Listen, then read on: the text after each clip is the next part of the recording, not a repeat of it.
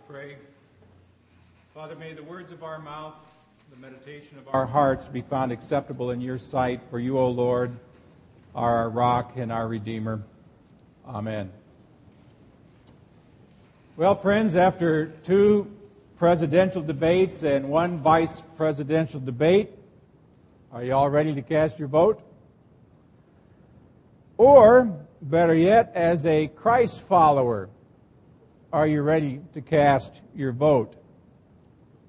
Or are you like so many people that I've run across in my life, people who absolutely, positively know what they think and believe, but absolutely, positively don't know what the Bible has to say about it? Hopefully that is not you when you walk into the voter's booth in a couple of weeks. On your message outline, you'll see a number of questions. You ever thought about these questions and your response to them as biblical Christ followers? For example, what position should a Christian take on gun control? How about prayer in school? Where should we stand as Christ followers? What is the role, biblically speaking, that the government ought to take in taking care of the poor? You ever thought about that? What does the Bible say about it?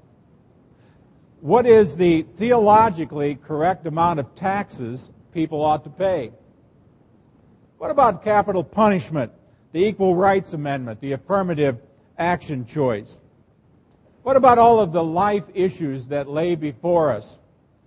Abortion, euthanasia, stem cell research. What is our stance as Christians, Bible-believing Christ followers? Should there be a constitutional amendment banning the burning of flags or to preserve marriages as only male and female unions? What is the Christian's response to the war in Iraq? And we might ask, what should be the Christian's response to the current economic crisis in America? Have you ever given any thought to what the Bible might actually say about those issues?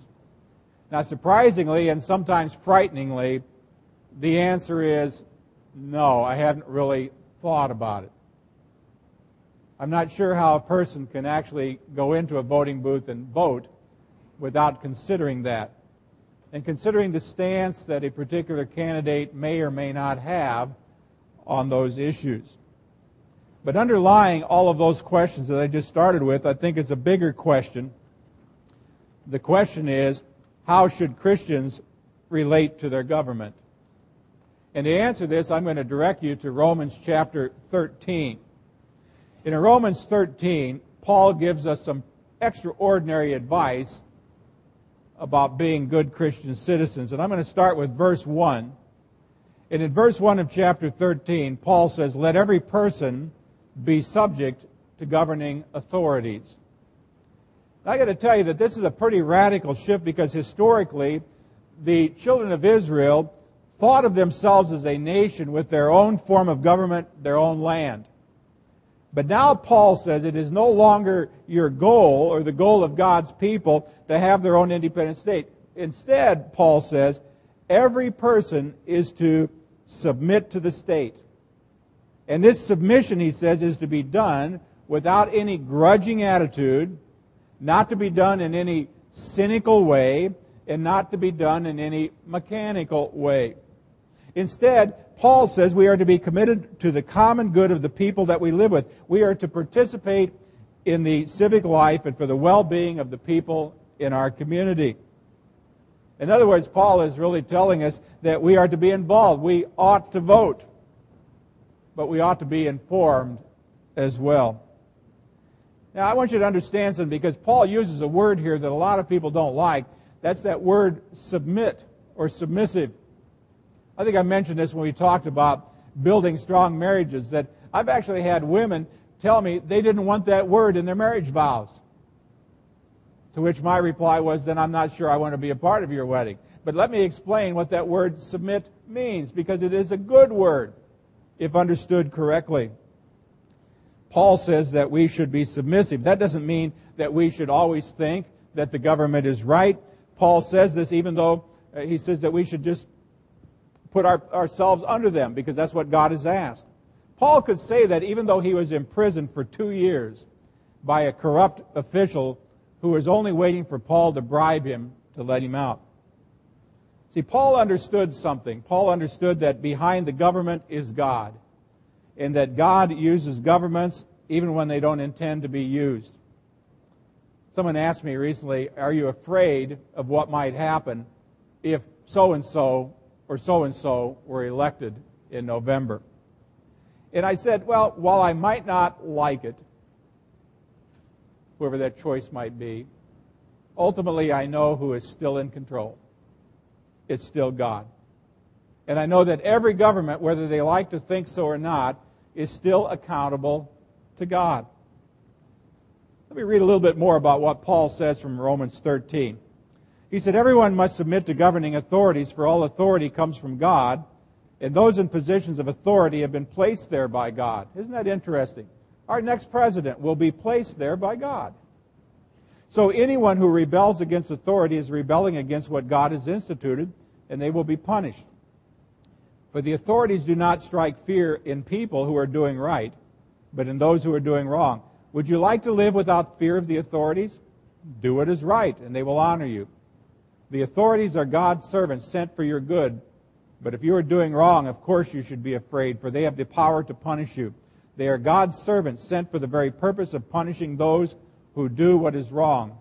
So you must submit to them, not only to avoid punishment, but also to keep a clear conscience. And then interestingly, he gets here to verse 6. He says, pay your taxes too, for these same reasons. Isn't that interesting? The climax is talking about paying taxes. It's kind of hard to believe, isn't it, that 2,000 years ago, people tried to get out of paying their taxes. I mean, they did not want to pay for the Roman roads. They didn't want to pay for the Roman army. They certainly didn't want to build a Colosseum, and today if they were doing it, they would vote against building a domed Colosseum. They just didn't want to pay their taxes.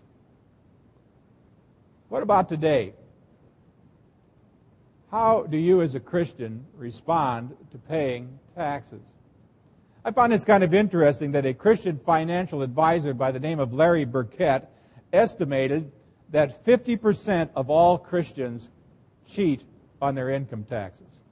That's pretty staggering. That means half of you who pay taxes cheat on your taxes. Now, I don't know where he gets his information, but I have a feeling that he has a fairly good idea, having helped a few people along the way. But the Bible says in verse 6, for this same reason you pay taxes, for the authorities are God's servants, busy with this very thing.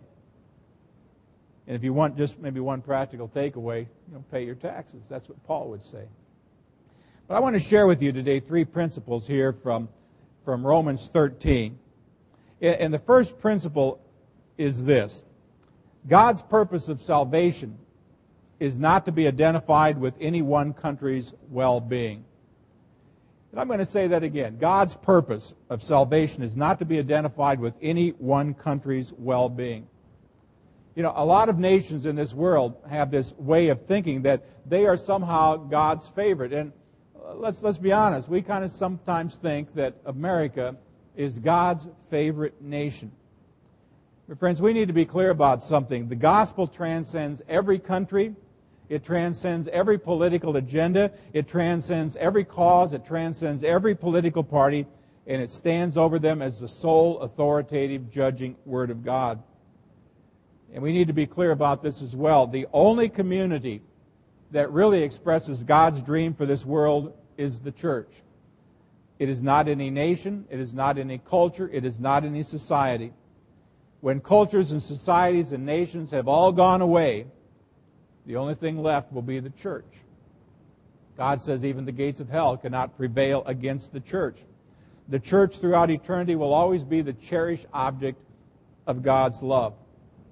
Now, St. Augustine was a great Christian thinker, and when Rome had finally fallen, this is what he said. All earthly cities are vulnerable. Men build them, men destroy them. At the same time, there is a city of God that men did not build and cannot destroy, which is everlasting. It is the church. That's why, friends, we as the body of Christ here, known as First Lutheran Church, need to be reminded of things that will never change no matter what the politics, no matter which political party is in charge. One is that we are in the business of the gospel. We need to remember that. Our clear purpose for existing as a church is to spread the good news of Jesus Christ. We are in the business of being the church. We're not in the business of doing church, but being the church, being salt and light in our communities. We are in the business of proclaiming in word and deed the good news that is available through the kingdom of God. We are in the business of proclaiming Jesus, our matchless teacher, crucified and risen Lord, and we will not deviate from this, and we will not be distracted from this, and we will not be turned away from this, and we do it with no apologies and no hesitations and no second thoughts. We are the body of Christ. We must be salt and light, and we must share Jesus Christ. Chuck Colson, some of you know, Chuck Colson, someone I've actually been privileged to meet, has some experience in this arena, and I always like what he said. He said, the kingdom of God will never arrive on Air Force One. I don't even care whether one candidate is often referred to as the Messiah. The Messiah has come. The kingdom of God has come. So the first thing for us to remember is that God's purpose of salvation is never wrapped up in any country's well-being. God's plan for the world, the hope of the world, He uses the body of Christ to carry out the good news of Jesus Christ. I thought about that recently. I saw a bunch of signs that are popping up all around Texarkana that says, what, prayer is our only hope? And I thought to myself, whatever happened to Jesus? Maybe Jesus is our only hope. I don't want to demean those signs. I think that's a really good thing.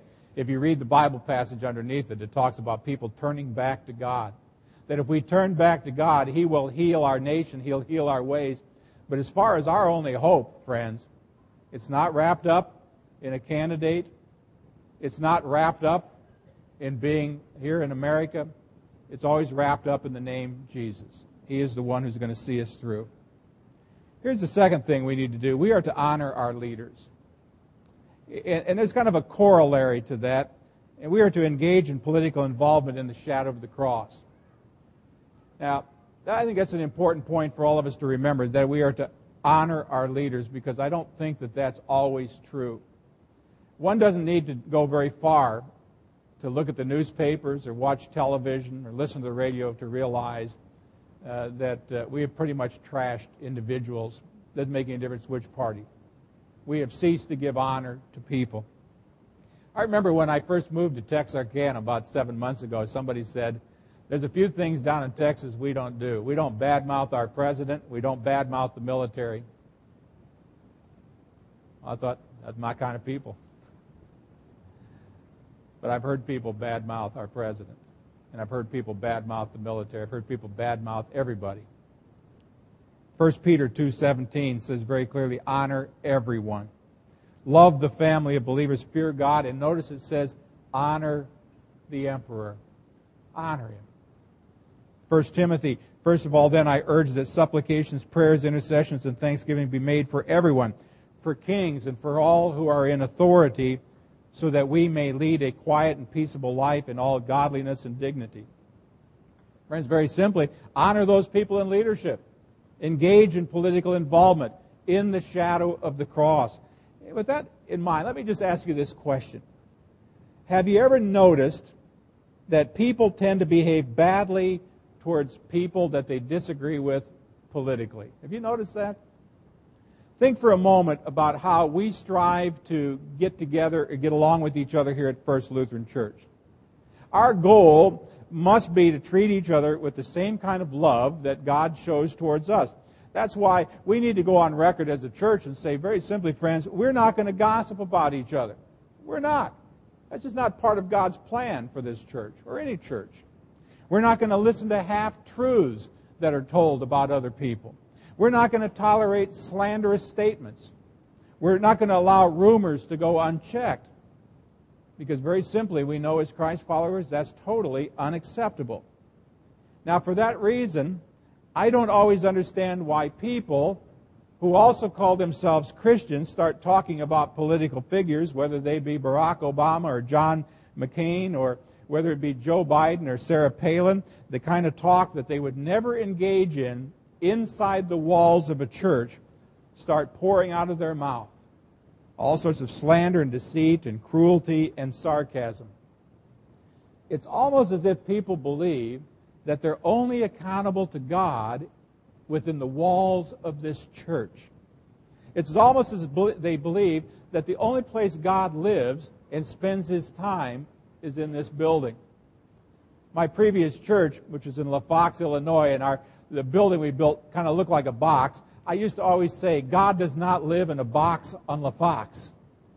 God does not live in a building at 4600 Texas Boulevard.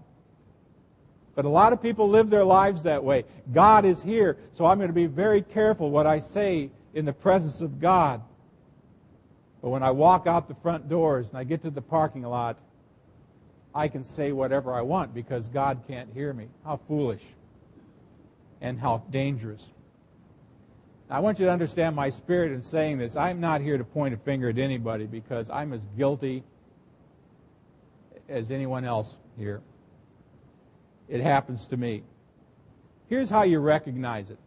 It's when your heart starts going bad on this, when you want to begin to believe bad things about other people. I have that happen to me. I start wanting to believe bad things about other people. And I know then I'm drifting away from what God says. A couple of weeks ago, I was at a meeting, and somebody, when they found out that I worked in prison ministry, asked me this question. They said, how can you justify spending so much time in prison dealing with morally bankrupt people? I said, that's what I'm doing right now and talking with you. And guess what? So are you. You're dealing with a morally bankrupt person. Friends, everybody here is morally bankrupt. But we live in the shadow of the cross. And when we live in the shadow of a cross, it is not safe to speak about anything unless we remember that we speak as a morally bankrupt person, a sinner who's been saved solely by the mercy of God.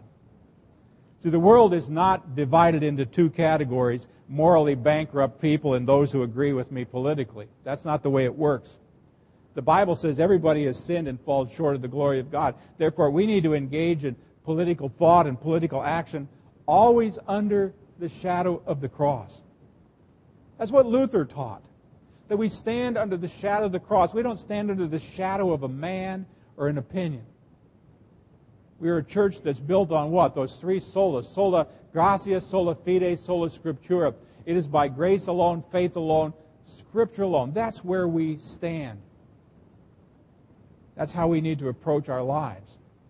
Here's the point I want to make. When people make it sound like there's only one Christian opinion on an issue, and that it's a case of good guys against bad guys, they're not doing any favor to the cause of Christ. It's not really us against them. There's a third point I want to make today, and that's that our political attitudes and our political involvement must reflect the whole counsel of God. Let me give you an example or two. It needs to reflect the whole counsel of God. Maybe some of you can help me understand this because I don't. I've wondered, why is it that those people who express the most concern about terrorism and the war in Iraq often say so very little about what they're going to do for babies that are born in the ghetto or in the barrio who stand a better chance of going to prison than to college? Or I wonder, why is it that those people who express such a passionate concern for equality amongst men and among women are least likely to be concerned about the tragedy of 1.5 million abortions that take place year after year after year? I don't know what your Bible says, although I'd suggest you read it and see what it says. But if you go through the Bible, you're going to find the three social categories that are repeated most often. It is the orphan, it is the widow, and it is the alien. That's what the Bible talks about, taking care of these people. And it is patently clear to me that if you study the Bible carefully, that we will be judged by God for our treatment of what we might call the marginalized people, the widows the orphans, and the aliens. James says something in chapter 1. Religion that is pure and undefiled in the eyes of God the Father is this: take care of the widows, take care of the orphans, and remain unstained by the world.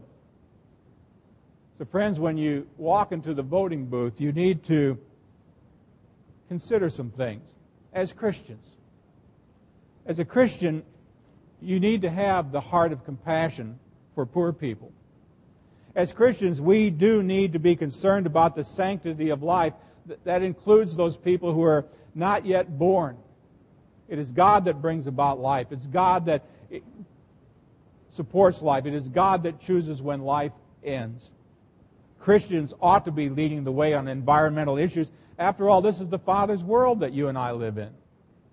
We are to be good stewards of it. In Christ, all things were created, the Bible says. He made it, He gave it to us, and He said, now, you take care of it. Christians ought to be concerned with peacemaking in the world. After all, doesn't the Bible say, blessed are the peacemakers?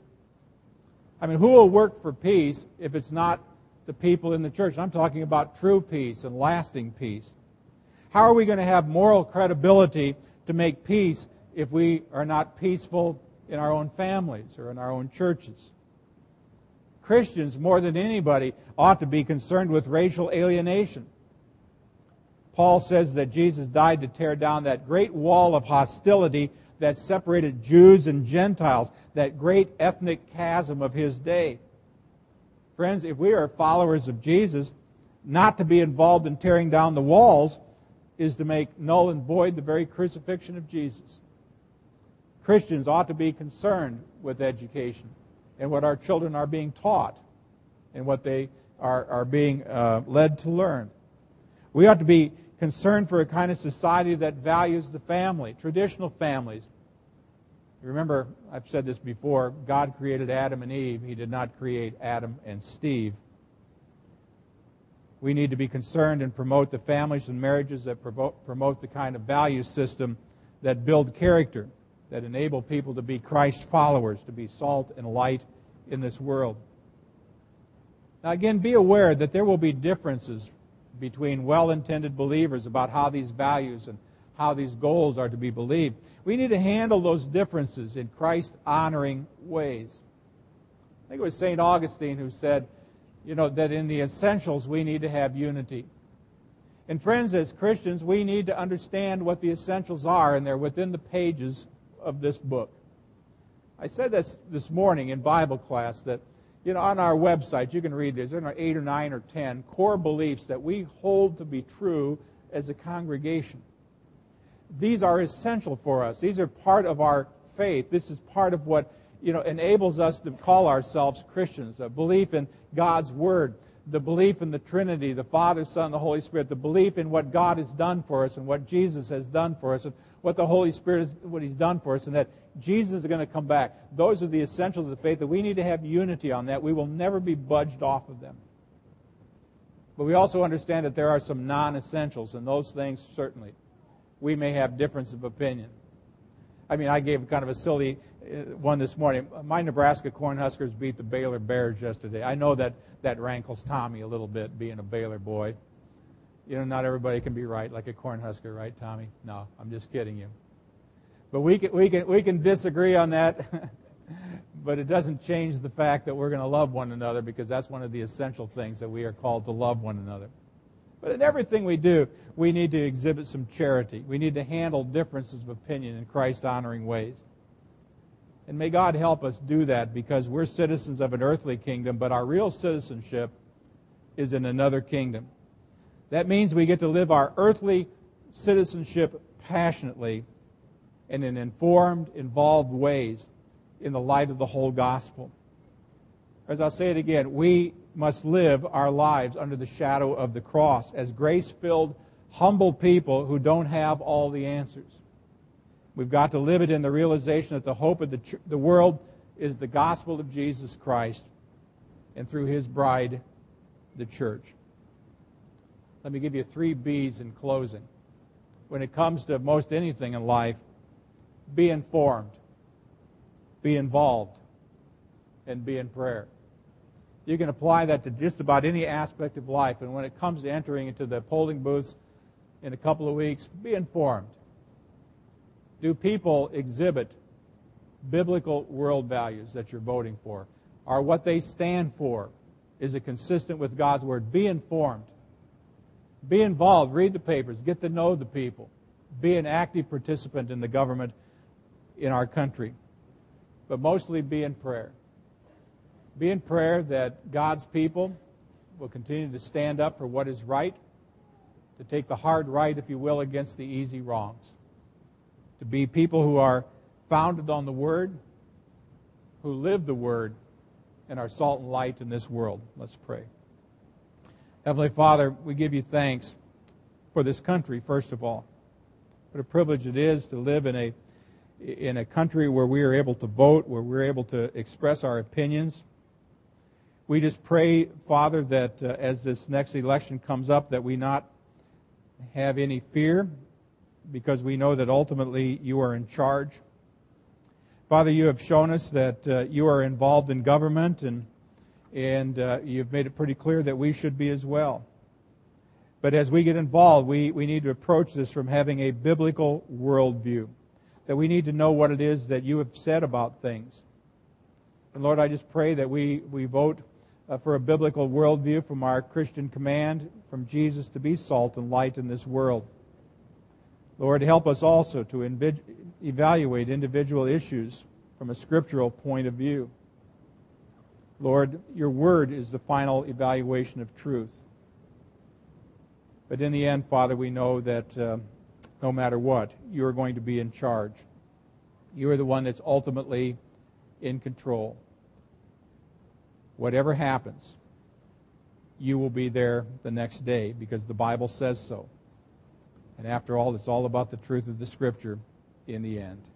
Lord, be with us in our country. In Jesus' name, amen.